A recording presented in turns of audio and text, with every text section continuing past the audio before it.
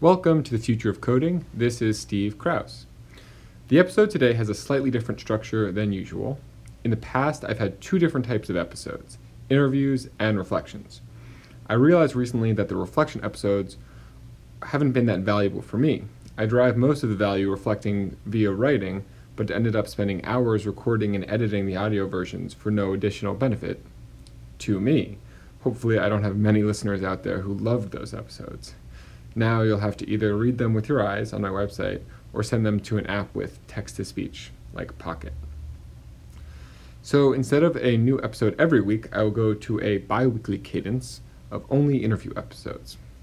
And for these interview episodes, I will add a housekeeping section to the episode before I introduce my guest, where I spend a few minutes discussing updates for the podcast and my research as necessary. If you haven't noticed, we're in a housekeeping section right now. I'm copying this format from Sam Harris. As far as my research goes, I don't have much to report. It's difficult to control my schedule when I'm with family and on vacation, so I end up not finding much time for work, which probably isn't the worst thing. I fly back to New York on January 4th and hope to get back into the swing of things soon thereafter, let's say January 8th, which I think is that Monday. I'm currently in the middle of a 2-week reflection on my research, which you can see in my newly created /reflections folder. It's at futureofcoding.org/reflections/10, the number 10. And if you want more daily updates, because for whatever reason you're obsessed with me like I'm obsessed with all sorts of people in this world, you can get those at futureofcoding.org/log, which is newly a beautiful page, which you can check out yourself. So anyways, without further ado, let me introduce my guest. Today I have Jason Brennan on the podcast. Jason is a Canadian computer scientist focused on the intersection of programming and education. He's worked at Hopscotch, the coding platform for kids on the iPad and the iPhone. You may remember Hopscotch from my episode with its creator, Samantha John. Jason has also worked on Khan Academy's Learn to Code team, and he's currently working on a new programming environment called Beach, which we talk about on the show. Without any further ado, I bring you Jason Brennan. So welcome, Jason. Thanks for being on the show. Hi, Steve. Thanks for having me. Looking at your background, you've worked at some of the most innovative education companies around. You've worked at Khan Academy and you've worked at Hopscotch, which listeners of the show will be familiar with. So can you tell us a bit about what got you interested in working in education in the first place? Yeah. I graduated from computer science in 2012. I had done some iPhone development at that time, and I actually still do a lot of that these days. But I kind of started looking for more, looking for what I could do with my degree and my career, and what could be done with a computer that we're not really doing right now. And I stumbled upon two major people who were kind of interrelated. I stumbled upon Alan Kay's work, and Alan, people listening probably already know, but anybody who doesn't, Alan is partially responsible for things like the desktop metaphor that we use for computing, and object-oriented programming and stuff like that. He worked on a team in the 70s doing that. So I just read voraciously through all of his papers as much as I could find. And he has a lot of talks on the internet as well that cover similar ground. And so I found his stuff and I just kind of fell in love with it. And one of Alan's big visions isn't really about computers at all. It's more about education. It's more about people being able to learn in better ways. So being literate in science, being literate in systems and stuff like that is hard to do on paper and books. And so that got me really excited. So there was Alan Kay, and then I also stumbled upon Bret Victor's work. So I also suspect that listeners of this podcast will be fairly familiar with Bret's work, but a lot of his work at the time, this is 2012, 13, focused on understanding, on visualization of as a means to understand things, and thinking in systems. And so a lot of similar things to Alan. And I just kind of became obsessed with these ideas, and that led me to the first company that I worked with in education, which was Hopscotch. I found this blog post that they wrote about a Bret Victor essay. He had written this essay about learnable programming. And Hopscotch had this kind of follow-up blog post on their thoughts on it. And I was like, what the hell is Hopscotch? So I clicked through to the website and see that they're in New York City, which is where I was, and that they were hiring. And I was like, oh my God, this is a job. Like I could do this for money. And then I talked to them and worked with them for a while after that. So that's kind of how I got my start with all of that. Mm-hmm. Fascinating. So yeah, I have a lot of different questions about what you've listed. So I guess one of my first questions is, it sounds like you went from Alan Kay to Bret Victor. Is that how that you found them? I think so. I can't remember the exact order, but it was probably a little interrelated. I think my first major waking up moment was when I read Bret's Magic Ink paper, which still kind of kicks my ass today, like just mentally. He talked in that paper, which is from like 2005, I think 2007, maybe. Yeah. The crux of the paper is that a lot of what we do, or what we did at least with computers at the time, was about information. So, I would go to Yelp, or I would go to Amazon, or I would go to the map or whatever. And a lot of these activities are really about seeing with our eye. And computing at the time really focused, and still does today, focus on interaction. So thinking about, well, how am I going to use this? How am I going to play with this? How am I going to click this? And so on. And Bret's paper was basically saying that for a lot of software that we use, using it is the least important part. We do need to navigate it a little bit, but what we really care about is seeing with our eyes. And that kind of that really opened me up to a new way of thinking. So that was fun. Okay. So you fell in love with Alan and then Bret. Mm-hmm. One of the things I was curious to ask you about, given that it sounds like you're a real Alan Kay fan, is that a few weeks ago I spent 2 weeks reading every paper I could that had Alan's name on it. Nice. And that it took 2 weeks, and it was like a really fun project. I watched a few videos, but I kind of skipped the videos, just assuming that I get it in the papers. But then looking through some of your notes, you linked to a number of Alan Kay videos, and I was struck by how much are in the videos that aren't in any writing that I could find. So I'd be curious to know, would you advise me to go back? I'm not done. I have to go and watch all the videos, or there's some videos. How would you kind of meta advice on how to wrap my head around Alan Kay's vision? How to read Alan Kay? It's a tough question, because I don't think we have the technology yet to really capture what Alan is trying to say. I joke, that's the point, I guess. Yeah, I joke with people that I don't think we're really going to understand Alan for another 100 years or so. And I mean that as a compliment. That you can tell when he's speaking that there's just so much he's trying to get out all at once, and trying to pass that all through just basically voice in a few slides is almost impossible. And Q recognizing the irony of us having a podcast conversation about that right now. But yeah, we don't even have the slides. But I think that I can't completely recommend watch all Alan Kay talks, because there's a lot of repetition, and he'll admit that too. He gives talks catered for specific audiences, and usually he doesn't assume that the audiences have seen his previous talks. So there's a lot of stuff that he will repeat over and over again. But then there's also something slightly different in every talk. So I happen to really admire him, so I'll usually just watch every one that I find. But you can definitely, I think, get his major themes through reading his papers and seeing a talk here or there.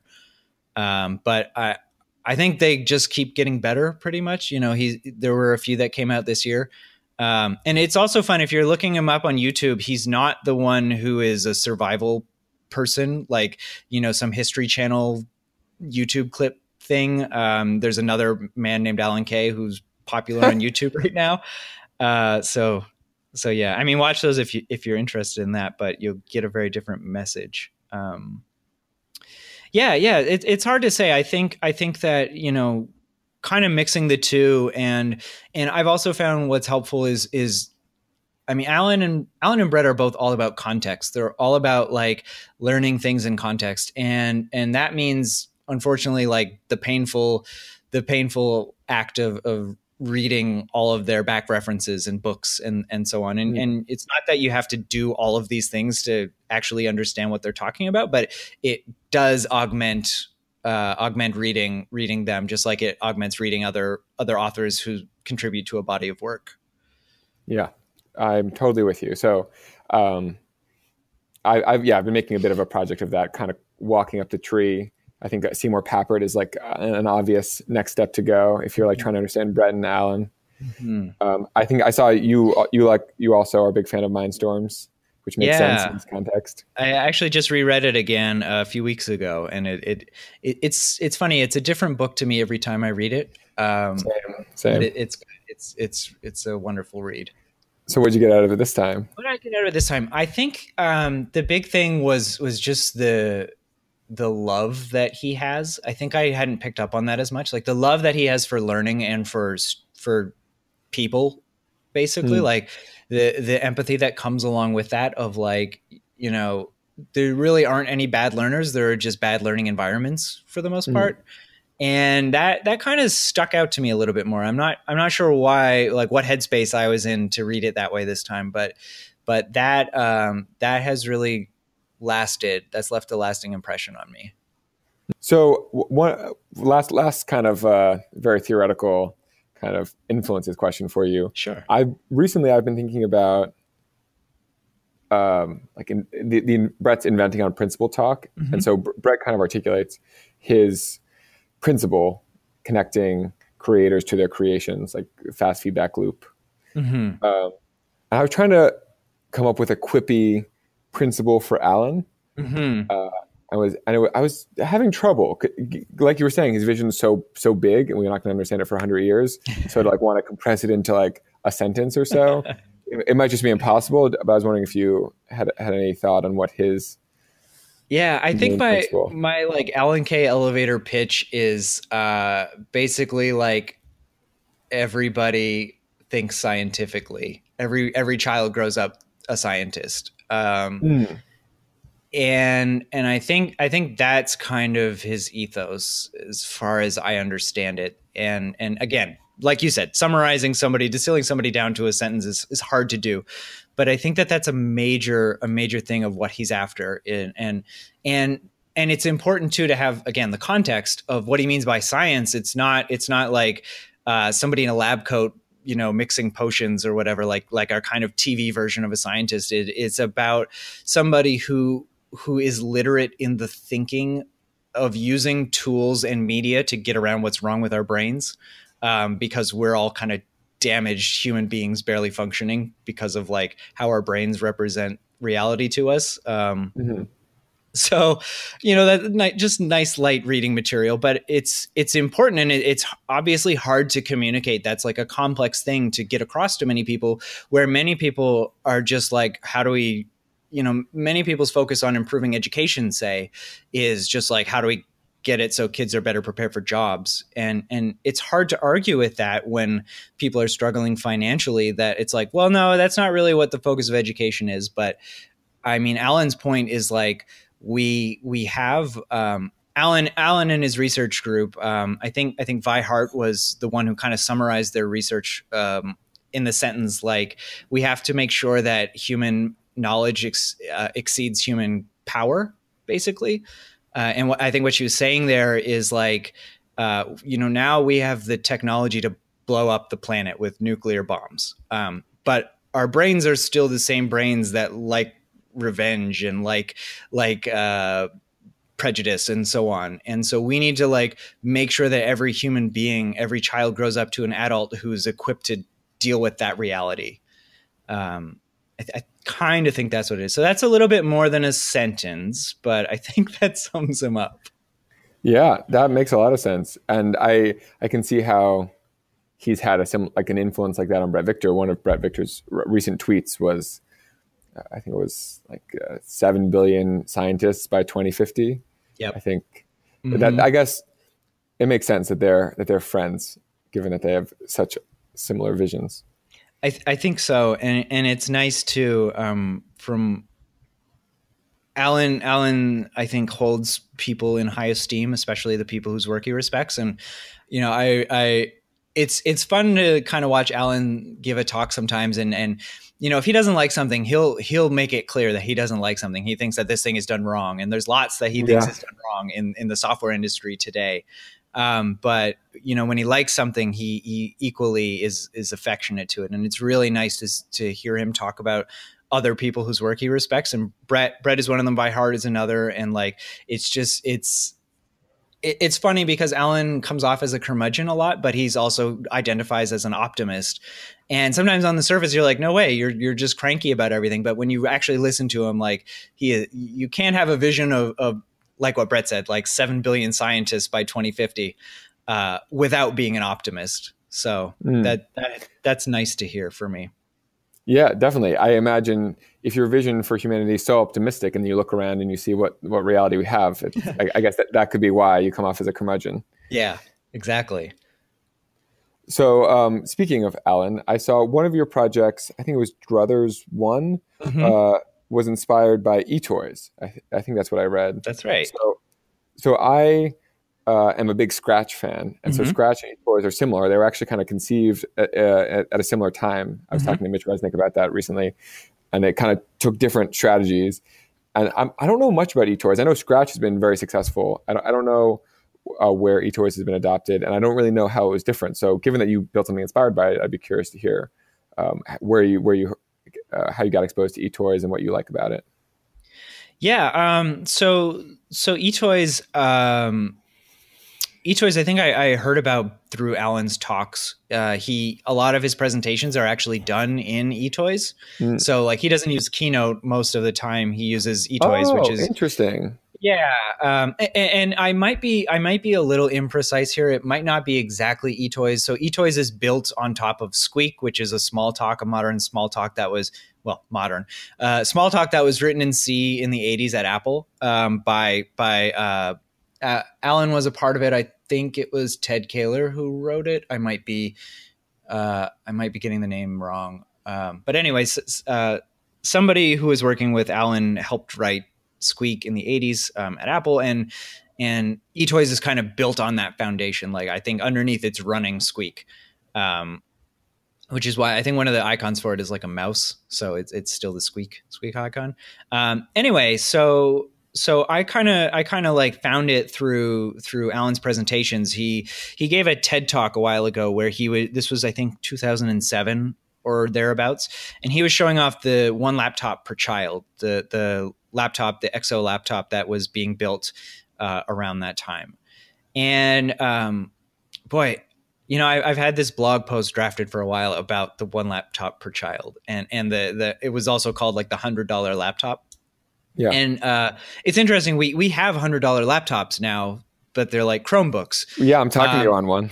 Yeah. And in my opinion, I think it's not that they're not marketed the same, but I think the idea that a $100 laptop running like a Chrome OS is just like offensive to the idea of the $100 laptop project. And again, I have to couch this by saying I don't think anybody at Google is trying to say this is a replacement for Alan's vision, or this is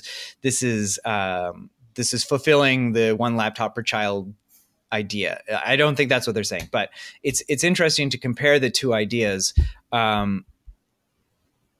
because the one laptop per child, the $100 laptop thing that I'm digressing off of here is it runs essentially eToys. The operating system is similar to eToys, and it's designed as a dynamic authoring environment for children. So it's designed where you're not using somebody else's operating system. You're using your own notebook that you can do whatever you want with. You can change objects, you can meddle with things, you can exchange with other children, and that's the complete antithesis of Chromebooks. Like Chromebooks are all about top-down management. If you go to the Chromebook website for Google's education stuff, it's all about like, hey, manage your students, do automatic grading, like manage data and see what's in their Google Drives and stuff like that. Like it's all about like the authority and the bureaucracy of the education system, which is like the complete opposite. The one laptop per child laptops had a mesh networking, so they could even like do an internet without any other computers. Like it could just be an internet amongst the OLPC laptops, which is the complete opposite of a Google owned cloud system. Yeah. Anyway, so all of that is a digression around that's I think where I found eToys originally. And that idea was very appealing of like, hey, there's this system for children that it's not like a learn to code environment. It's just the environment. It's just what computing is for these children. And that has really appealed to me. And as I talk a little bit more about some of the stuff that I've worked on and am currently working on, that will probably come back up again. So you are working on a programming language of your own right now called Beach. So I'd be curious to hear a little bit about that. So when did you start working on it exactly? Yeah, I started working on this, I guess in the spring of this year. That's when I got a notebook. I basically don't start working on something until there's a notebook dedicated to it, is usually how I work. And so that was probably in April or March of this year. And the idea came from pretty much what I've been working on since I joined Hopscotch. The idea of making an environment for children to think and learn in. And so it's a new iteration on that. And I had given this talk. I gave a talk at a conference called Playgrounds in Melbourne, Australia this year in the spring. And the talk actually just finally got put online last week. Oh, wow. I'll send you a link to that. Please do. If anybody's watching. I was very nervous while giving it, but it was still a fun talk. Anyway, the talk was about the stuff that I care about. It was for an audience of primarily iOS Swift developers, and I decided to give it. So the conference was called Playgrounds, and that's named after Apple's newest programming environment called Playgrounds. It's Swift Playgrounds. But I decided to give the talk in the context of talking about. I pitched the talk to talk about Apple's original programming environment called Playground from the 1980s. This was something that Alan Kay and I'm blanking on her name. Alan Kay and a few other people at Apple did, and it was under the Vivarium project. And essentially, it was a programming environment for thinking about ecosystems, and I figured correctly that most Swift developers had not heard of this research project that Apple did in the late 80s and early 90s. And so I wanted to use that as kind of a stepping off point to talk about programming research and education research, especially with like what Apple's done, but more broadly, like why it matters at all. So I gave this talk, and it was kind of broken up into two parts. One was what is the purpose of education, and the second part is like what should programmers do about it. And I'm not going to explain the whole talk here right now, but essentially, a lot of it draws on Apple's work or on Alan's work, and the basic crux of it is, we got to come up with tools for getting around what's wrong with our brains, and so programmers should help with that. We should make media for children so that they can like work in an environment that's better than paper or Google Slides or whatever. And that's really what drove me to like start working on Beach. I gave this talk and it went over really well. People in the audience really enjoyed it, or at least the 90% of the people who came up to talk to me after the talk. And I was just really feeling fired up about that. I was like, okay, I gotta like get back to work. I gotta do something. I gotta make this real. And so that's kind of where it started. Cool. Yeah. Great. Yeah. That sounds, I could definitely see why you'd have the motivation to get started on something like this after a good reception. So, given that it sounds, the inspiration at least sounds similar to a lot of tools that people like who listen to this podcast would know about, I'd be curious to hear what is like some of your insights that make it unique. Yeah. So one major thing that I've decided to go on with Beach is that I'm trying to think how best to summarize it. I think one of the big things for me about my positive experiences with computers has been a lot of my work has been bringing things together, like associating things and seeing things in new contexts. So again, I'll get back to the context word. And I think that building a lot of context is kind of hard to do. Usually we have to do it manually, right? We have to read a lot of books, or we have to like learn deeply about a subject. We have to like dive in and kind of gather. You do this on your website. I see, like, you'll do a deep dive on a certain topic, or a deep dive on an author or something like that on their work, and you'll try to summarize it and bring it all together. And that's wonderful work, but it seems really hard. Like, it seems like it's taxing to do that. And so one thing that I wanted to do was to make it really easy to make it really natural, I guess, to bring together context, to bring together related work, to bring together comparisons and contrasts, to be able to Edward Tufte, the data visualization person, he's written a lot about data visualization. He talks about kind of like two major rules. One is show the data, and the other is show comparisons. Those are like the two kind of laws of Tufte almost. And in computers, like we have a few ways of making associations, and we have some ways of seeing data, but we don't have great ways of really combining the two. So that's what I've been trying to do. And while thinking about this, I'm like designing the app in Sketch. Sketch is a graphic design app that a lot of like software designers use to draw out pictures of user interfaces that then they hand off to a developer who has to translate the Sketch file into a thing that the computer can understand, which, as you can tell, I think is an absurd conceit, but we don't have good tools to do that for us yet. So anyway, I'm using Sketch, and one thing that I absolutely adore about Sketch is that it's on an infinite canvas. It is this zooming infinite canvas, kind of like a map, almost like a Google map or something.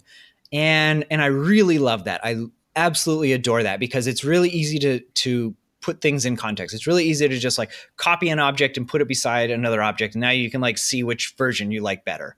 And it's really easy to be like, oh, I worked on this thing like a week ago, and you zoom out, and now you see a high level view of everything that you've worked on in the last little while. And then you kind of spot like a mini version of it up in the top corner. So you zoom into there, and you're like, yeah, that was the thing I cared about. And you're like, wait, what are these things beside it? And you're like, oh, I'll grab all this stuff. And then you draw a rectangle around it, and you just copy it. You zoom back out to your overview. You zoom back down into like where you're currently working, and you paste it. And now it's there. And now that you have that context, and that is like that's just really underappreciated in my book as like a way of gathering and just like just grabbing stuff together quickly. Your stuff has a physical place. Like it's a fictional computer interface, but it's there. It's up and to the left, or it's down and to the right, or wherever it is. It's there, and it stays there. And you can kind of rely a little bit on your spatial reasoning, because your Sketch document is a map.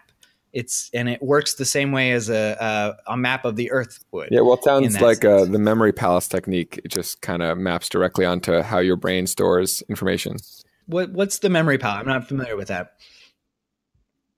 It's like a 1,000-year-old technique for increasing the size of your memory. So you think of a place you know really well, and so you're trying to memorize something, and so you go to a place in your memory palace, and you put like mentally you put something in that place, and so then when you're trying to recall whatever you're trying to recall, you kind of walk through your memory palace and see what you put in various places because human brains are very spatial. Right, that's fantastic. I've never heard of that before, but that's really interesting. And kind of as a meta note, like having this conversation will by talking about it with words is a little challenging to like keep all the hops in mind, right? But like if you had this Sketch document, you'd see it right beside each other, and maybe so I was thinking a lot about that, and I thought like okay, one thing that would make Sketch better is if you could use hyperlinks. If you could like zip around a little bit, still have the zooming, but like let you zip around too. Sounds like Prezi.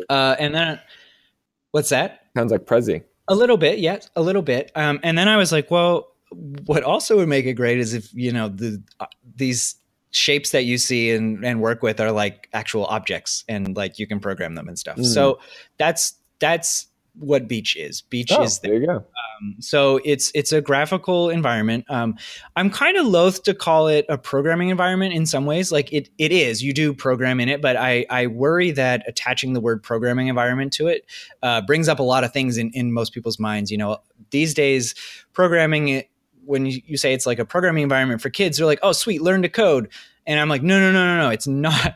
Please do not use this as a learn to code environment. That is like one of my biggest fears, that somebody will use this as a way to like teach for loops to children in in a one December hour, they will do this. And I disagree with that vehemently. I would love to have teachers use Beach when it's ready and usable by everybody. I would love to have teachers use Beach, but I want them to use it as a way to teach science or to teach art or to teach, anything but programming, essentially. I like that framing. Yeah, and that doesn't mean that you won't learn some programming skills while using it. Like, you're going to give behaviors to objects in the system to make it do stuff, and that means you have to program something. But the point isn't like, like learning what an if statement is or learning what a loop is or anything like that. That's like learning what a comma is or a semicolon in a English writing class.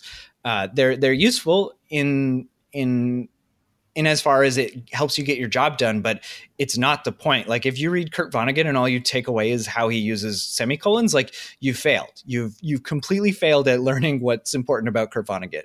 And similarly, like, if you teach programming and all you teach is for loops and if statements and stuff, you failed at teaching what's important about programming in an educational sense, at least. That makes sense, because for me, Kurt Vonnegut, ho hum is really what he's about. There you go.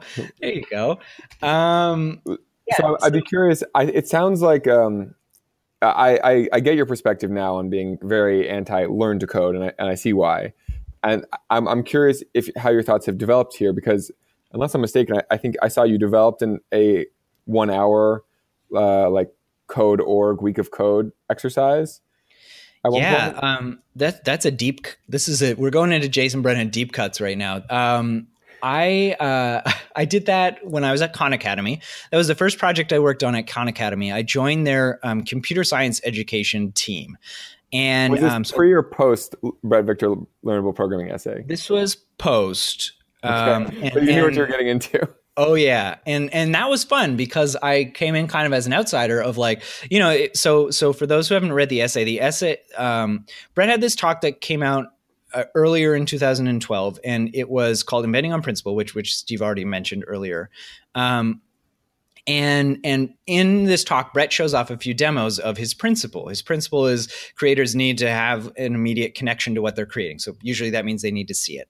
And one of his demos was a programming example where you had like a picture on one side and you had the code on the other, and you would like type in the code box and it would change immediately. The stuff would update on the picture immediately, which is different than how most programming works today. And like hit the build something and then like hit the build something and then like hit the build button and then like wait for your program to run.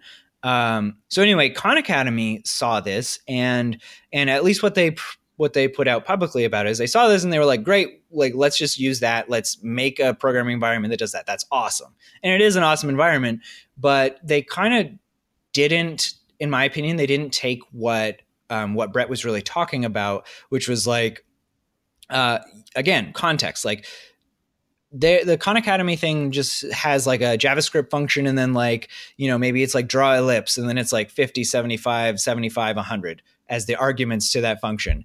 And the Khan Academy teaching thing was kind of like, look, you can drag on these numbers and change them and see what happens in the picture.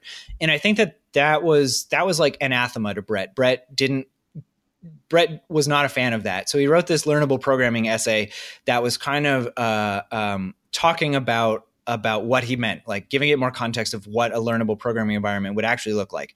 And the summary is it's not about dragging numbers and seeing things update instantly. That's like a minimum barrier, like necessary but not sufficient sort of thing. What's really important is like, well, what the hell do these numbers mean? How can we show what these numbers mean? How can we give context to learners such that they don't have to like randomly press buttons and drag things around to like see what things mean?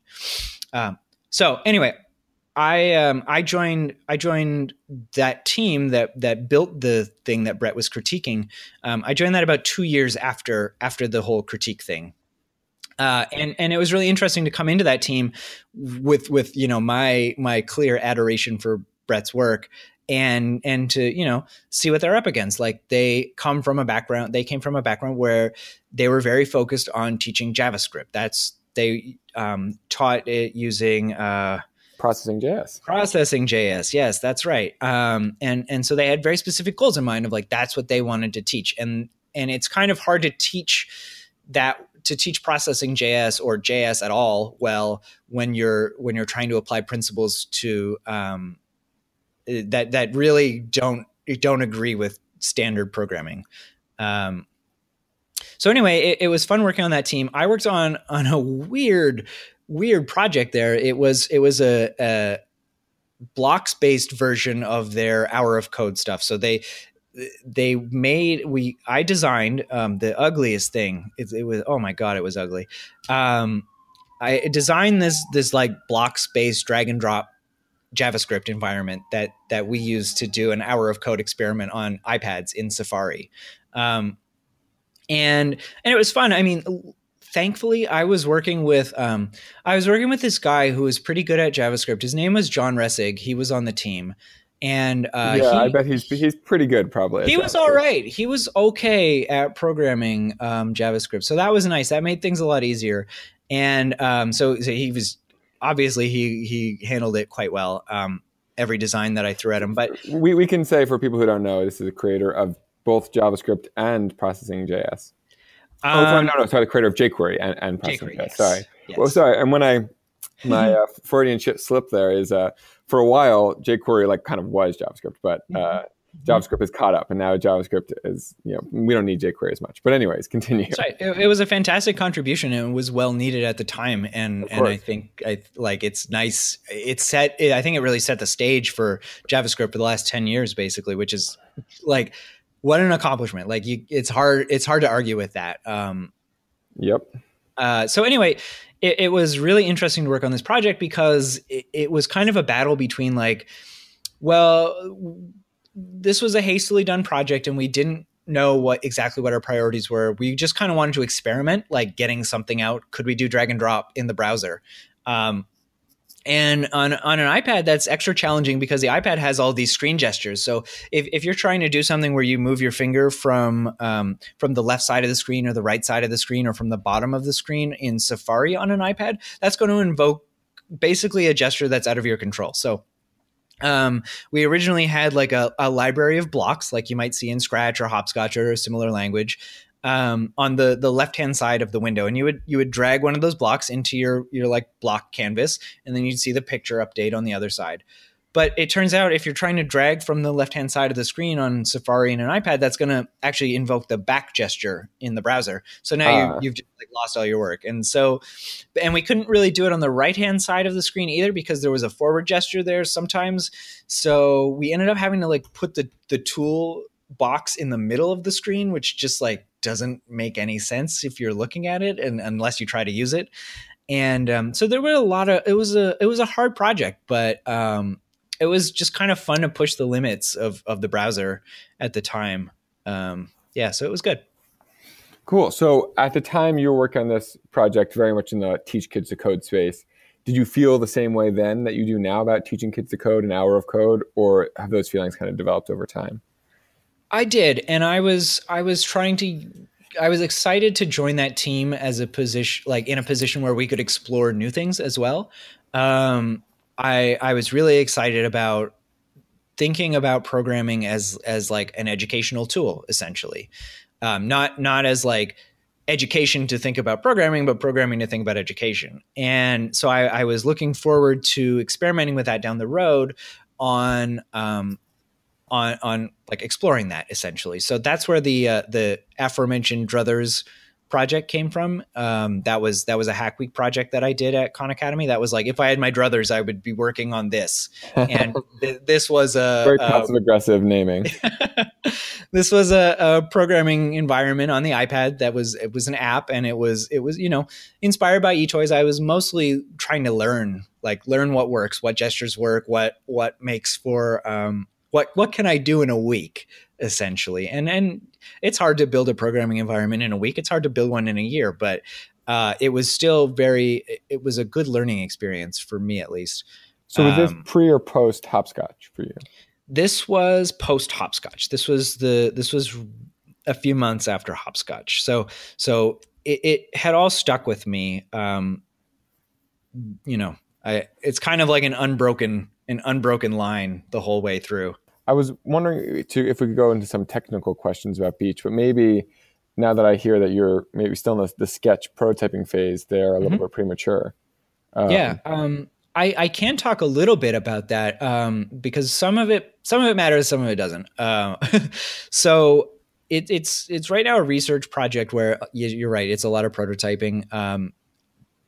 But I also have made the mistake in the past of prototyping things too much and not getting them into people's hands ever. And that's like, that usually paint yourself into a corner when you do that, because you're like, oh, I know how it works, but like you have to do like, it's broken, and like you have to do this weird, like jump through these hoops to get it to do anything. And it can really only do the specific things that I've programmed it to do. So it's good in some ways to like get a few ideas out into the world. But I think to really learn an effective, to learn if you're effective, you have to let other people use it. So my intention is, although this is a research project, to get it into the hands of people so that they can use it and play with it.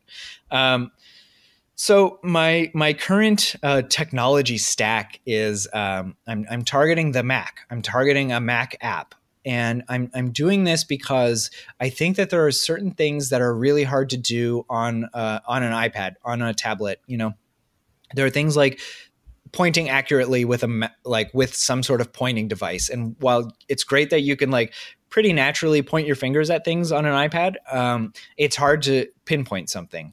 And the Apple Pencil is a great way to do that, but not everybody has an Apple Pencil who has an iPad. So it's kind of hard to design that. You often for iPad apps have to go with the lowest common denominator with like what people are going to have.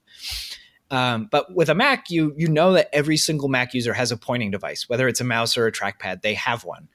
And so that lets you do a few extra nice things of like getting accurate pointing, so that you can, which brings me to another thing that the Mac can do that an iPad can't easily do with Hover.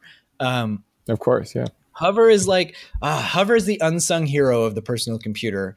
It's a way that you can, I know everybody knows what Hover is, like when you move your mouse over something, but why I love it so much is that you can interact with things without like committing to them. So you can just roll your mouse over something and kind of explore data without actually clicking it, which means you can explore it really quickly.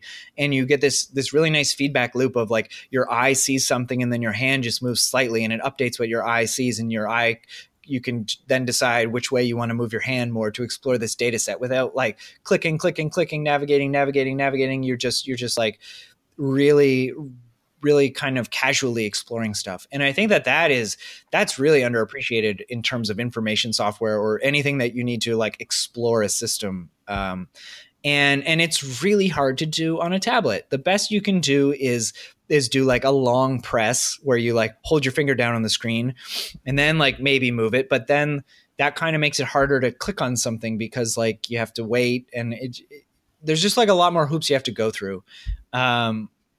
But yeah, so right now I'm targeting the Mac, and I'm targeting a desktop app instead of a web app, just because for practical reasons, like I'm better at developing Swift apps than I am at developing web apps. And I don't really want to fight a browser right now. I want to fight Swift if I have to fight anything. It does limit, in some ways. It means that not every child who has a computer is going to be able to use this because they don't have a Mac necessarily, or not every child has access to a computer these days. But I do right now believe that out of the desktop and the tablet, the desktop is a better environment for thinking right now. I don't think it's the ultimate environment for thinking, but I think it's better for thinking than a tablet. Oh, wow. Okay. Well, that's interesting coming from someone like you who's an expert on. It's because I know it so well. I know Yeah. it inside and out, and I've learned the shortcomings over the years. And it's not that it's bad. It's not that, there's nothing that you can do. I'm not one of the people who believes that you can't create anything on a tablet. You can create lots of things on a tablet. I just think that you can create with a little bit more deftness on a computer if you're skilled with it. And I think that getting skilled with it is important. And that's obviously a hard thing to do. I have the advantage of being like, I've used computers for like 25 years pretty much. And so I have a lot of experience that maybe 8-year-old children who don't have a computer won't be as experienced with. But I hope that, this is hard fun. I hope that if it's hard to learn, that it's worth it. And that's kind of my intention here. Got it. Yeah. Okay, cool. So that's good. I'm curious if you could go into, some of the like computational model. So I guess like one of the things, one of the easy questions is it a block-based programming environment, text-based, more direct manipulation based, kind of like some of Brett's demos? Have you thought through some of that stuff? Yeah, I have thought through that stuff a lot, and it's an ongoing challenge. Right now, it's a combination of a direct manipulation and sort of blocks. So it's direct manipulation in the sense that, like, if you've used a drawing app like Sketch or Paint or something like that, you'll feel right at home. You have objects on the screen. You can, you have rectangles and circles and lines and paths and stuff. You can click on them and manipulate them like you would in Sketch or any other app like that. So which makes for like a really fun Hello World. Hello World is just like drag a text object onto the screen and like type Hello World, and that's your Hello World. But in terms of like how you actually program things, it is currently right now more of like a drag and drop blocks system. I'm trying to not make it look like blocks as much as I can, because I'm trying to draw a lot on like paper graphic design here. So if you look at like a newspaper or like a magazine, like this is a graphic design, and a lot of the time when you compare that to a computer is very boxy. Like there's a lot of lines drawn around everything on your computer. Like I'm looking at my email right now, and I've got like a line between every email in my inbox, and I've got like a line where the message is, and I've got a line around every button, and I've got a line around like the search box and so on. And so like there's this trope in computer design where it's like, oh, the only way to separate objects is to draw a box around them. And that's like what blocks are. Blocks are like lines of text that have like a box around them, and usually a garish background color. And I find that can be a little distracting. I think that the blockiness of blocks is not what's important about them. What's important about them is that like you don't have to type anything. The absence of syntax. That's what's important. Right. There's no syntax even. There's not even no syntax errors. There's no syntax because there's nothing to like. Well, there's no punctuation, but there's words.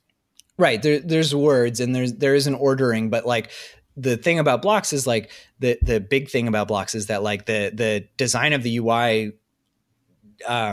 enforces that. Like it's like any other app.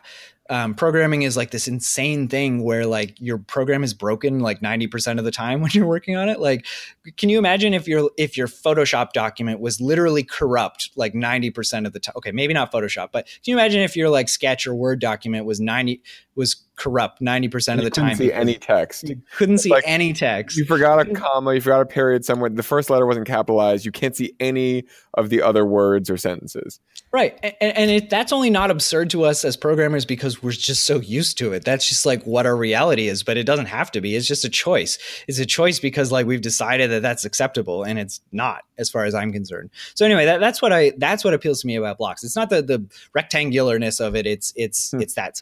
So a lot of this right now is drag and drop. But it's also on a big canvas so that, you have a lot of space to put your program. It doesn't have to be like really compact text elements. A lot of like Scratch or Hopscotch even like still reads a lot like code. Like it's graciously, you don't have to type it, but there's still like where you put the parameters is still kind of like looks like parentheses, almost like it's a rounded bubble.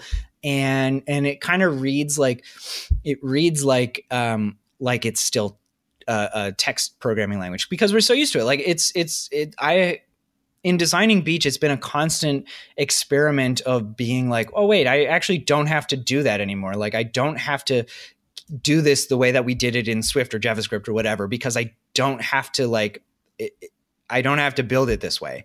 So one thing is like in a text language like Swift, everything has to have a precise name. So if you want to refer to a symbol, you have to use the exact same set of characters everywhere you need to refer to that symbol, like its name or whatever. So if you call the variable like is hidden or something like that, you have to type is hidden everywhere, and you have to, with the same spelling, the same capitalization and everything, you have to keep it the same to refer to that same object. But in a block space language, that doesn't make any sense. Like you could call it is hidden in one spot, or like shows the button in another spot or whatever. It doesn't matter, because all that, like, that's just what we show to the user or to the programmer. But as far as the computer is concerned, like these can be the same object. They point to the same address in memory. The label is just a label. Like, and that, so it's stuff like that I keep having to go back to the drawing board and be like, wait, I can get rid of that. This is all a relic of a typed programming language that I don't need to have anymore. And that has been fun and challenging and has pushed the boundaries of like what I've done a lot for myself at least. Yeah, I definitely feel sympathy with that view. I think if you look at my conversation a few weeks ago on this podcast, I was talking with my buddy Joe Cohen, and he was saying how in a lot of other industries we have good environments, like Photoshop and Sketch are pretty good, and iMovie is like a pretty good piece of software. Yeah. But we don't have the equivalent of iMovie for programming, and potentially the reason is that when, like, if you hired me to create a video editing software, I just believe you. I'd say, oh, okay, like, I don't know how to edit videos. I'm just a programmer. Like, tell me what to do. But like when programmers are developing apps for programming, we design them, we think we know how to do it because we know what programming is. And so that like they all end up looking very much like, the programming languages we already know. So it's almost like we need non-programmers to help us and be like, none of that makes any sense. Like you have to make it more intuitive. Absolutely. And you have to adapt it for where people are in a way like,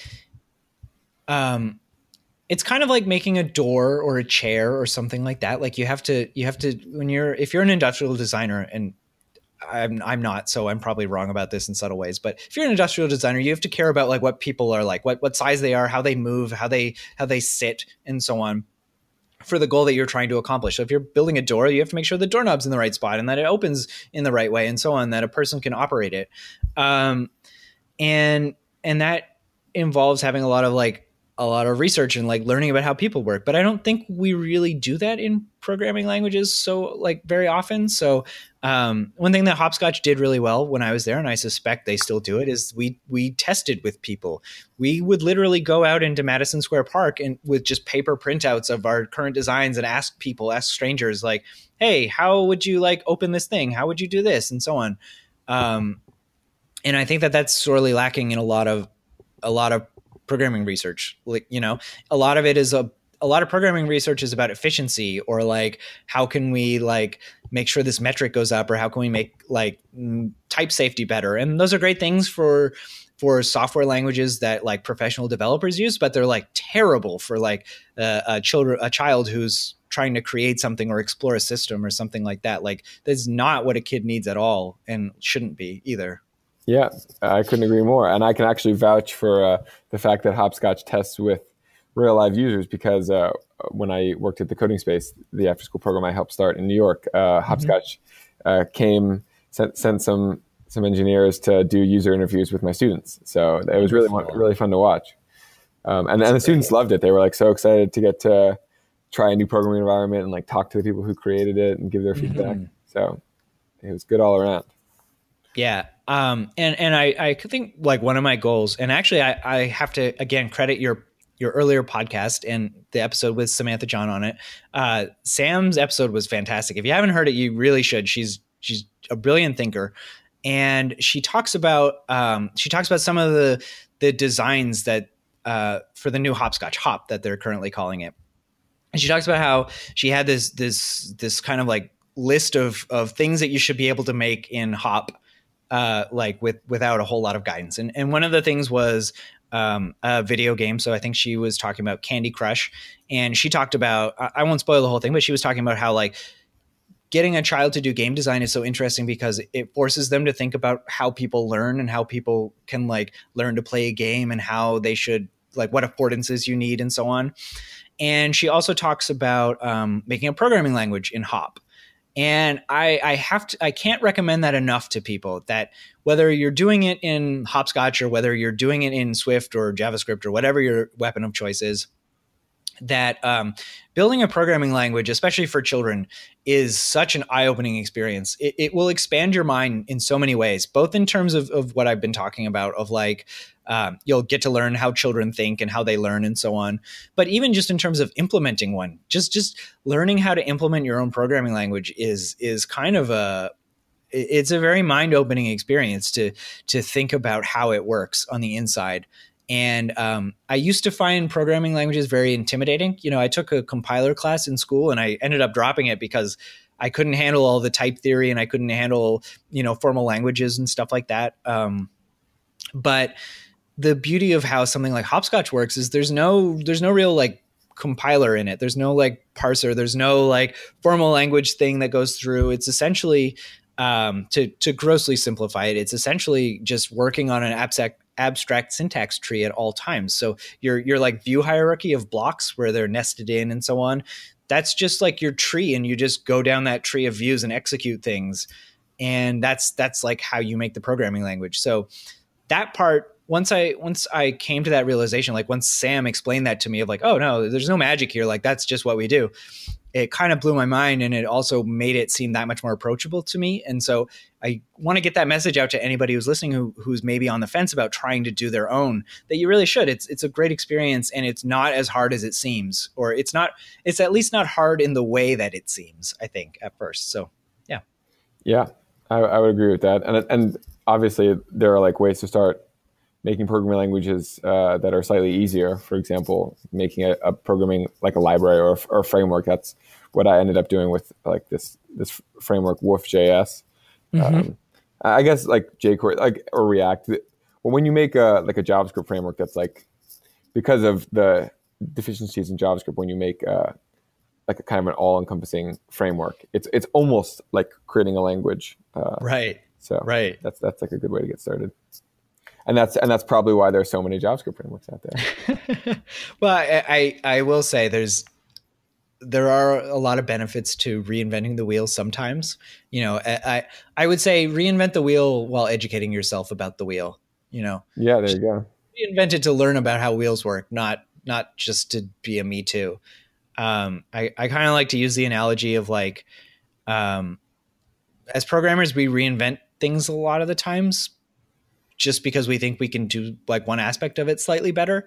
But I think that's kind of like, like a to-do app or something like that. But I think that's akin to like opening your own restaurant because you think you can do huevos rancheros better than like other restaurants, which is like, maybe true, but also you have to open a whole restaurant in order to do that, like to get to that point.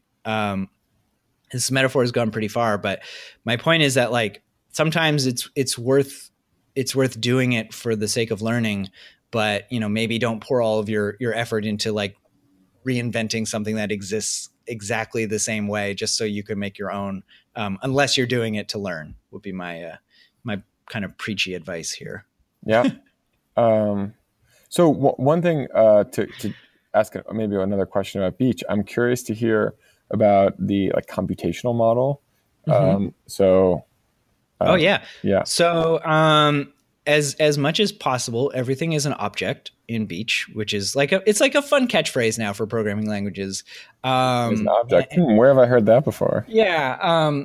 Now I say as much as possible because I'm not yet willing to go to the extent that something like Smalltalk does. Like Smalltalk is militant about everything as an object, and for good reasons, but it's also probably out of my wheelhouse right now to do that. So Smalltalk, like literally everything is an object. Like the whole operating system is an object, and it even like writes itself. Like I think Smalltalk is written in Smalltalk, but it like knows how to generate a C project that will compile into itself or something. I still don't quite understand it. I haven't taken enough drugs to fully grasp it yet. But so the idea is that like everything you see on screen in Beach is an object. So your shapes and colors and labels and everything like that those are objects, which means you can select them and you can do stuff to them and you can program them and you can manipulate them in any kind of way that you could program something normally. And the benefit is that, the language is automatically homoiconic because even the objects that you program with are objects. So like your script. So, if I make a typical like basic learning to program script of like move forward and turn. So, and then do that in a loop. So you make a circle. That's kind of like a very straightforward beginner's program. I have two objects here. One is like, well, I have multiple objects, but I have two parts of my script. I have like a move instruction and I have a turn instruction. Well, both of those objects are themselves, like both of those instructions are themselves objects. So when I'm picking like who to send those messages to, the move message and the turn message, I can pick an object in my canvas.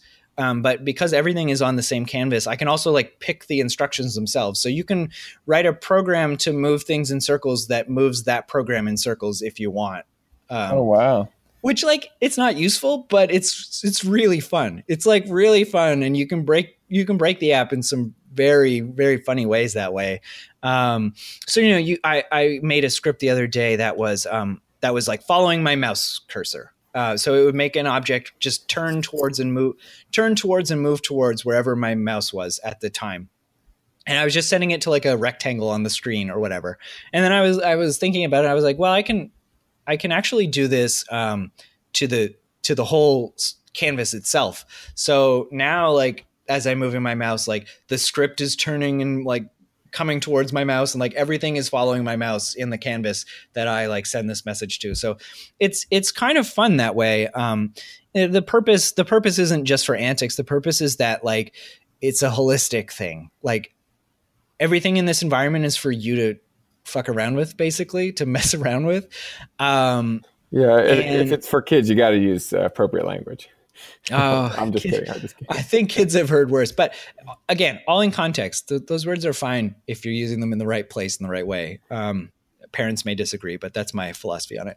But like I want to get to a point where, even the window of the app you can mess around with. Like and the reason why I want you to be able to mess around with this is partially because it's fun, partially because I want you to feel like you're the authority, like you're in charge of your own world. And that's important in learning. That's another thing I've gleaned from Mindstorm, Seymour Pappert's Mindstorm's book, is the idea of like giving children a sense of autonomy and like really examining the power structures that a computer imposes on you. This is another thing that I've gleaned from Brett's work is that like, I use a computer, but it's not really mine. It's Apple's computer. I own it, but I can't control the operating system, in every way.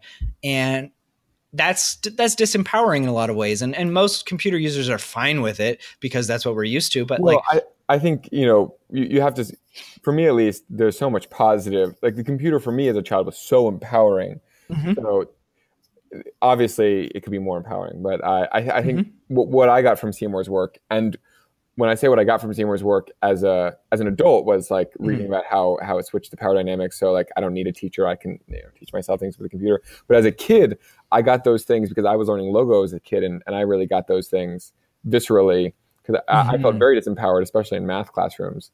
It was the worst. But then learning math on a computer with Logo, I was so empowered. So.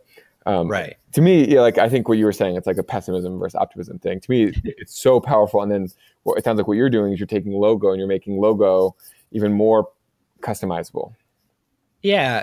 I really want to get into the ethos of like you make your own tools. So I want to supply some basic drawing tools and like editing tools and stuff, but I really want to encourage kids to make their own. So like maybe I'll include like a stamp tool or something like that, where you can make an object stamp itself somewhere else. but I would encourage children to make maybe like a mirroring tool that will draw a stamp, but in a mirrored mode, so they can make their own kinds of like kaleidoscope drawing apps and stuff like that. Like I want it to be a natural thing where it's as easy as programming anything. It's like augmenting your environment so that you can make these new tools. And they don't even have to be great. It can be a throwaway tool. It can be like, oh, I'm doing this project with an anthill or something, and I need to make like a really good like duplicate tool that makes sparkles come out of the ants' butts when they spawn or something like that, And I just want to make that very straightforward so that children can like add these, and more importantly, they can share them. So that's like the big missing component right now is having this be networked. That's like my goal. I don't have anything working yet for that, but the idea is that, this is hypermedia and it's hyperlinked not only within itself like a wiki, but also with other people's projects. And just like I was talking about earlier, you can navigate your sketch file and like see something up top and to the left, and then like copy it and bring it back down into where you're working. I want you to be able to do that with other people's projects as well. I want you to be able to say like, oh man, Steve made a really cool anthill and I want to like put it into mine and compare it. So now I can just like go to your beach and like that you've published. Your beach. I see. I went to the beach. I'm not sure if that's quite what I'll call it, but for now we'll call it a beach. And I want to go to your beach that you've published and say like, oh, I really loved his anthill. So I'm going to like grab it and put it in mine. And then because everything is an object, I can just like shrink it down like a graphical object, like scale it down and then put it in an active essay. I'm doing up my final report for my project. And I'm like, okay, here's how anthills work. And I've dragged pictures in, but I've got my simulation at the bottom, and then I've got Steve's simulation at the bottom too. So I can compare the two. And then of course I can like link the data from those simulations into my active essay so that like when my teacher reads it, they can see like what exactly I'm talking to and like go to specific scenarios of like, this is what the anthill does when there's no food. And this is what it does when there's lots of food, and see Steve's handle's better than mine. And like, here's the things that I can learn from Steve and so on. That's kind of like the vision that I'm after with this. Like that's to me what a computing environment should be. And anything less than that is just, it's a shame. Like it's a shame that I can't do that right now, that children can't grow up doing that. And I want to fix that. Yeah, very empowering. It sounds almost like a combination of Scratch and explorable explanations. In some way, because for me, I'm very familiar with Scratch and very familiar with Brett's work. So it sounds like a kind of a combination of a lot of features from both of those kind of schools of thought. And that's like one thing that Scratch just excels at is their community. Their community is fantastic, and it's so generative. Like we had a community at Hopscotch when I was there. We were starting on it, and it's good now. It's great now. My goodness, all of my students are Scratch kids, because that's kind of like Scratch is like the big centerpiece of our curriculum. But we have a few who just they're like, Scratch is the worst, Hopscotch is the best. They're like really really into the Hopscotch community and winning awards. Yeah, I think they're doing a great job over there right now. Yeah. And so that is like such an exciting thing as a kid to have this source of ideas, to have this source of encouragement, to discuss what you're working on, to ask for feedback, to ask for help, to be able to see what other people are working on.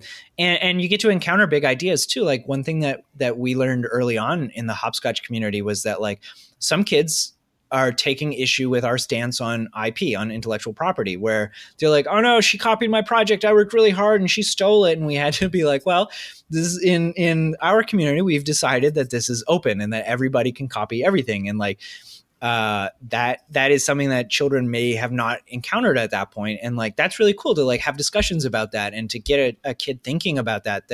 They might not think about that before, the whole, I'm not sure if you've seen the talk or the video, Everything is a Remix. You should check it out. It's not programming related, but it's about media and how funny. It sounds like it's a talk Mitch Resnick would give. Yeah, I'm sure he would. It's definitely in the same vein. And anyway, it's a fantastic talk. Scratch, remixing others' games. Right. It's called Scratch because it's scratching records. Anyway, it's really exciting to get kids to confront these things and to work through them. And, maybe some kids generally feel like I don't want other people to use my project. And that's a real concern, and that's a valid concern. But it's also about, it teaches them a literal sense of community of like, okay, well, if you want to participate in this, these are the rules of our community. This is how we get along. And we would like you to learn and make that work for you as best as you can, is really exciting. And so, I'm not quite sure what shape the Beach community will take. I'm not really a fan of streams. I think that a lot of things like, the Scratch community and the Hopscotch community is kind of still stream based. It's kind of like you have this scrolling list, this infinitely scrolling list of like stuff that happens in time. It's a reverse chronological usually. And that works for a lot of things. It's good for getting people to come back to your app a lot, but it's also not the only way to look at information. So I take after the web, and the web is a web.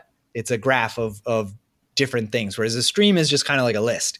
A web is interconnected parts that maybe are ordered in a stream, in a list, but not necessarily. And that's like where I'd like the Beach community to go. I'm kind of now imagining the Beach community kind of built in Beach, and like you just like land on the main beach, and then you kind of can go to other beaches from there. Yeah. And I mean, Beach is I'm going to toot my own horn here. It's like a really fun metaphor too, the name Beach. So I chose the name Beach not because of any of the following metaphors, but I liked it anyway, so I stuck with it. So the real reason why I called it Beach, there's a song on a Neil Young album called On the Beach, and it's my favorite Neil Young album. And I was listening to it, and I was like, you know what, Beach would be a cool name for my programming project. And then I thought about it some more over the next like couple days, and I was like, no, beaches are great. Like it's a place where people come to play, usually children. You can make models in the sand. It's very accessible for that. It's usually wide. A beach is usually wide, so you've got a lot of like breadth, and you get as much depth as you want / as your ability allows you to have. So you can wade into the water, and it's usually a gradual experience of the water getting deeper as you grow with it and as you get better at a beach. And so with like all of those things in mind, I was like, oh, this is a great name. So I'm gonna stick with that. And plus it's short and catchy, and most people like beaches, so it worked out well. Yeah, that sounds great. So I have maybe one or two more questions for you. I want to be mindful of your time here. So this is, at least for me, this is always the hardest question. So sorry to save it till last. So I also have designed programming language type things for kids, and the biggest challenge that I have is allowing it to make things that kids actually find intrinsically motivating to make, and something that they don't have to make for class. So at this point, I almost find that like making games and animations is like a little tedious for kids. That like a lot of my kids want to make things that are actually on the App Store, or that can actually like they can charge someone's credit card for. Or a lot of my kids want to make hacks or like phishing websites where they convince their friends like put in their email credentials and they steal. Like kids want to do all sorts of nefarious things with computers that like I wouldn't condone. Like I don't know if parents and creators of programming languages for kids would be happy about. So I always struggle. So if you're going to really eschew the programming, teaching kids to code for the sake of teaching kids to code, and you really want to let kids do what they want to do with computers, which I think Scratch did really well. I'm curious what sorts of kids and what sorts of activities Samantha John talks about, like how there were 10 things that she wanted, she had in mind for the creation of Hop. So what are like the 10 or 5 things to do MVC apps that you have in mind that you want to enable kids to be able to create? Yeah, that's a great set of questions. Well, I'll start by saying that after I listened to her podcast episode, I basically just cribbed that. I just like made a list of things that I wanted to do. I was like, this is a great technique. I'm going to do this exactly. And I started with her examples. I started with like a game. I did a Tetris Attack or Pokemon Puzzle League. It's basically like a Tetris style. It's similar to Candy Crush, where you have like things on a screen. You have to rearrange them and get 3 in a row or more to like make the blocks fall away or whatever. So making games is one. I kind of sketched out like doing like a programming language in Beach. Like how would you do like a Lisp in Beach or something like that? That one seemed not as fruitful because I I decided I'd just come back to it later. Like maybe it's not a thing that Wow. a 10-year-old wants to do. That'd be impressive. If you could do that though, that would be, because like for me, what that says is like, Alan Kay or Influence talks about how the like McCarthy one pager of Lisp is like the Maxwell's equations of software. If you could do a Lisp in Beach, you can do anything in Beach really. So that'd be cool. Yeah. And yeah, so what I realized while kind of thinking about that, or the conclusion that I came to at least, was that, there's like two parts to writing a Lisp. So I wrote one in Swift just to get a feel for it. And there's two parts. There's one is like parsing the text into a syntax tree. And then the second part is evaluating the syntax tree. So walking the tree. And so right away that stuck out to me as like, oh, well, you probably wouldn't do the first part in Beach. Like the first part should happen. There should all be objects. It should already be a tree. Right. And so what that really means is the creation of a Lisp program in Beach doesn't really make sense. You would be doing some sort of Beachy Lisp. You would have, you make your own blocks or something like that. And with the system that I have of like hyperlinking, following a graph is just like programmatically following links between things. So you like literally make a linked list of objects. And so that's how you would like navigate the syntax tree. But the real crux of the problem is like, well, now if a kid is trying to do this, the crux of the problem is like, how do they design an interface so that you can program this structure, so that you can like assemble this structure? That's like where the real meat of the problem is. And I would think I would want to hire any kid who could do it, because that's like what I do. I have to make a structure so that people can make an abstract syntax tree. So that was like a fun thought experiment that I need to revisit at some point. But that's like asking a lot. It's not just like run this, like figure out how to solve this equation or whatever. It's like figure out how to design this interface, design and build this interface in Beach. And I will say something else that, like most software developers, I suffer from the slight delusion that like everybody is going to use my software in the best way possible all the time, and that it will never be harmful in any way. So, when you think about a company that's like, we're going to change the world, and like, what does that mean? That usually means like, we're going to redistribute wealth to us somehow. And usually that means in order to do so, we're going to grab large amounts of your attention to do so. So anyway, what I'm saying is that things that sound innocent in our industry often aren't. And it's not that the people who are doing it are necessarily nefarious. It's just that they had a view that all of their users, all of the people who are using their software fit a certain mold that would behave in a certain way. Like let's get back to my comments on my website that we were talking about earlier. The reason why I did that, the reason why I put a limit of like, you must have X many characters before you can submit this comment, was because I've seen comments on the rest of the internet where it's awful. Like YouTube comments are it's just vitriol. It's just like 200 pages of vitriol underneath every video on YouTube of like the worst stuff imaginable, because the people who designed the comment system were like, oh, I'm going to put this text box here so that people who watch the video can write nice comments to the creator of the video, and like they can like learn more about it and stuff. And that's a really optimistic view of what will happen, but it's also a naive view. And I think most of us in the software industry suffer from that. So yeah, your question of like, how, like, what am I going to do? So like, what do I want kids to do with Beach? And like, what do I do if they want to do nefarious things? Like, that's a great question, because I'm sure somebody will. Having a network service means that there's going to be bullying, and that there's going to be divulging of personal information, and there's going to be all of these things that I have to pay attention to if I want to like build software that's good for people. And that's a hard problem. So I think we talk a lot in our industry of like, oh yeah, like this framework is great because you can build this app in a weekend or whatever, but that's horrible, because like you can't build a proper app in a weekend. You can't build a proper app that's accessible, that is dealing with abuse, that is like localized for different cultures. Like you can't do it right in a weekend. You can maybe make an MVP that capitalism is fine with, but you can't make one that like empathy is fine with. And that's like something that I care deeply about. So I don't really know yet. I don't really know how to stop kids who may be misguided or who may be being abusive to other children on that. And that's something that like I will find an answer for before I unleash it on the world. But yeah, that's a great question. Okay, great. Well, I got one more for you, also kind of on the difficult end of things, but I think it's relevant to a lot of people who do this kind of work, like myself. So I'd be curious to hear about how you're thinking about if this is like part-time work for you, full-time work, how you think about financially supporting this in the long term. Is like a for-profit, a non-for-profit?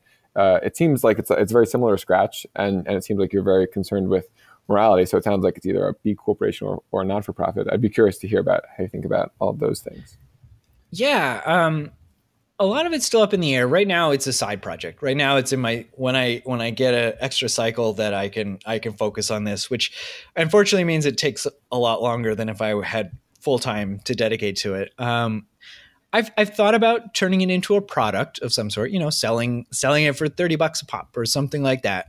That's pretty hard to do in this day and age. It's hard to sell any kind of software, like even software that people are already clamoring for, are already like, I need this software to fulfill this specific need. It's still hard to sell software to them, let alone an app that's like, well, it's for children who don't generally have money. And it's also like not filling a specific need. There's no kid that's like, I need a computing environment where everything's an object and it's hyperlinked. Like no child has ever asked for that, probably. And I'm not great at marketing. So that right now is not quite where I'm headed. This, as I said earlier, this was started as a research project. Right. And the idea is kind of twofold. One is, well, it's like threefold, I guess. One is to get this thing out into the world because I think it should exist. And I think that children are being shortchanged with computing and thinking experiences that they have available to them. So I want to fix that. Another is I had been kind of rusty on this. I have been working on some other projects and my line of work shifted a little bit where this was no longer my day job just because of necessity. And so I wanted to kind of get back into the field, to get back, contribute to research again. And then the third part is I have been very interested in working with Alan Kay's research group, the HARC, Human Advancement Research Community Augmentation. I was really excited, and I've talked to Alan a few times about collaborating, and it didn't work out at the time for various reasons. But I was hoping, to use this as a way to say like, hey, this is something that I'm working on, and if like I'd love to work together with this. The group unfortunately shut down a few months ago. Yeah, very sad. Yeah, funding got pulled, I think. I don't know all the details and it's not important, but so that group is currently not available. And so that avenue has gone under construction for a little while. But for the most part right now, this is a nonprofit. It's not even an official nonprofit yet, but if it ever becomes a thing, it will be some sort of nonprofit. I'm kind of scared of capitalism. I think we all should be, but I think that that's the best way to make humane software, which is what I think a lot of people on your podcast and a lot of the people who you talk to are really interested in. And it's not that you can never make a profit on this. It's just that I think it's developing it is better served when you're not focused on profit for it. If this sparks something new that somebody else turns into a profitable thing, like great, let's talk. But that's not where I want my priorities to be right now. Yeah, that makes a lot of sense. Yeah. Cool. Well, yeah, sounds like a really interesting side project at the very least. I would love to see it at some point when it gets more developed. So I hope that you find ways to work on it and get it out the door, because I would love to play with it myself and see and watch some kids play with it too. It sounds like a really compelling vision. Yeah, and I go back and forth on this a little bit on like when should I share more stuff about it, because there's a part of me that just wants to put up everything that I think every time I like do something new in a prototype that I think is nifty, I want to like put it on Twitter. I want to like share it with people. Yeah. And so I think about that a lot, but I also think that, first of all, it's so bad right now. It's, it's ugly and it's got, art only a programmer could love, and it needs a lot of love. But it's also, there's so many bits that are disconnected right now that I don't want to put something out that's like half baked in a way that will be misleading to people seeing it. But I also at the same time care deeply about seeing people's process. So like, it's fascinating. It's fascinating to hear how people make something, how, for anything. So I care a lot about programming languages design. So it's fascinating to see like, how was Scratch designed? How was Smalltalk designed? How do these people go from day to day? Like, where do they get their ideas? How do they like, what are their works in progress like? What did they throw out? Like, what didn't work and why? And like, I'm really fascinated by all this stuff. So I document everything. I do screen caps of everything that I make. I do kind of like a diary. I just like write in a text file every day of like, every day that I'm working on this, I write in a text file of like, what did I do? Like, where am I stuck? What am I thinking?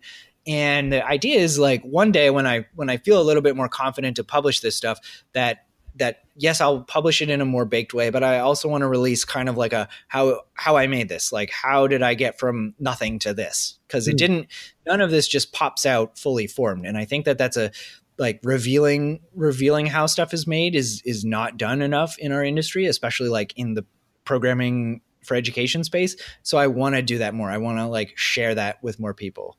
So that's like, that will come, but it's going to be a little while yet. It's actually fascinating to hear that, because as I think you may know, I do something similar. You do? Well, almost the exact same thing, in that I document almost every single thought. I have a journal that has thousands and thousands and thousands of words. And so you may have seen. So I do the same thing. I do commit directly to a GitHub Pages site. So it's all public, every commit and push. So it differs in that respect. And, I thought I was doing something kind of unique, which clearly it's not as unique as I thought. But yeah, I think it's fast. If you zoom out, like I think there are a few other people. I stole this idea partially from Jamie Brandon, who you may know. He does work in this space too. And I think it's kind of fascinating that we all do, that we all think our process is so interesting. I think we're all so interested in the process of people who've come before us, like Alan and absolutely. So we figure maybe someone will be interested in what we do one day. So we might as well keep track for them. Absolutely. And you're right. Like, I think what's important here, it's less about like whether it's public or private. To me, what's so rewarding about keeping a beach diary is that, it's not just about documenting my stuff. It's also like, I think through writing. Oh, of course. Like, same. Yeah. Everybody thinks through making things, because there's no like idea fully formed in your head that you then transcribe. Like, that's how I used to think it works, but exactly. I don't think it works like that. It's the act of writing it that puts that thought into words, and then you see it out and you react to it, and maybe you come back later and it means something totally different to you when you read it like a month later. You're like, what the hell was I thinking? And anyway, so that these kind of like meta processes are like so valuable. So I think it's great that you do. I think you're setting a great example for other people who stumble upon your work. And it's a great idea. Yeah, if I may say so myself. Thanks. Yeah, I think we're on the same page on that front. So, anyways, I took up plenty of your time. Thanks so much for spending so much time with me. This has been a lot of fun. You're welcome. This is great. Okay, well, it's great to be here. I'll talk to you later. Bye. All right. Thanks.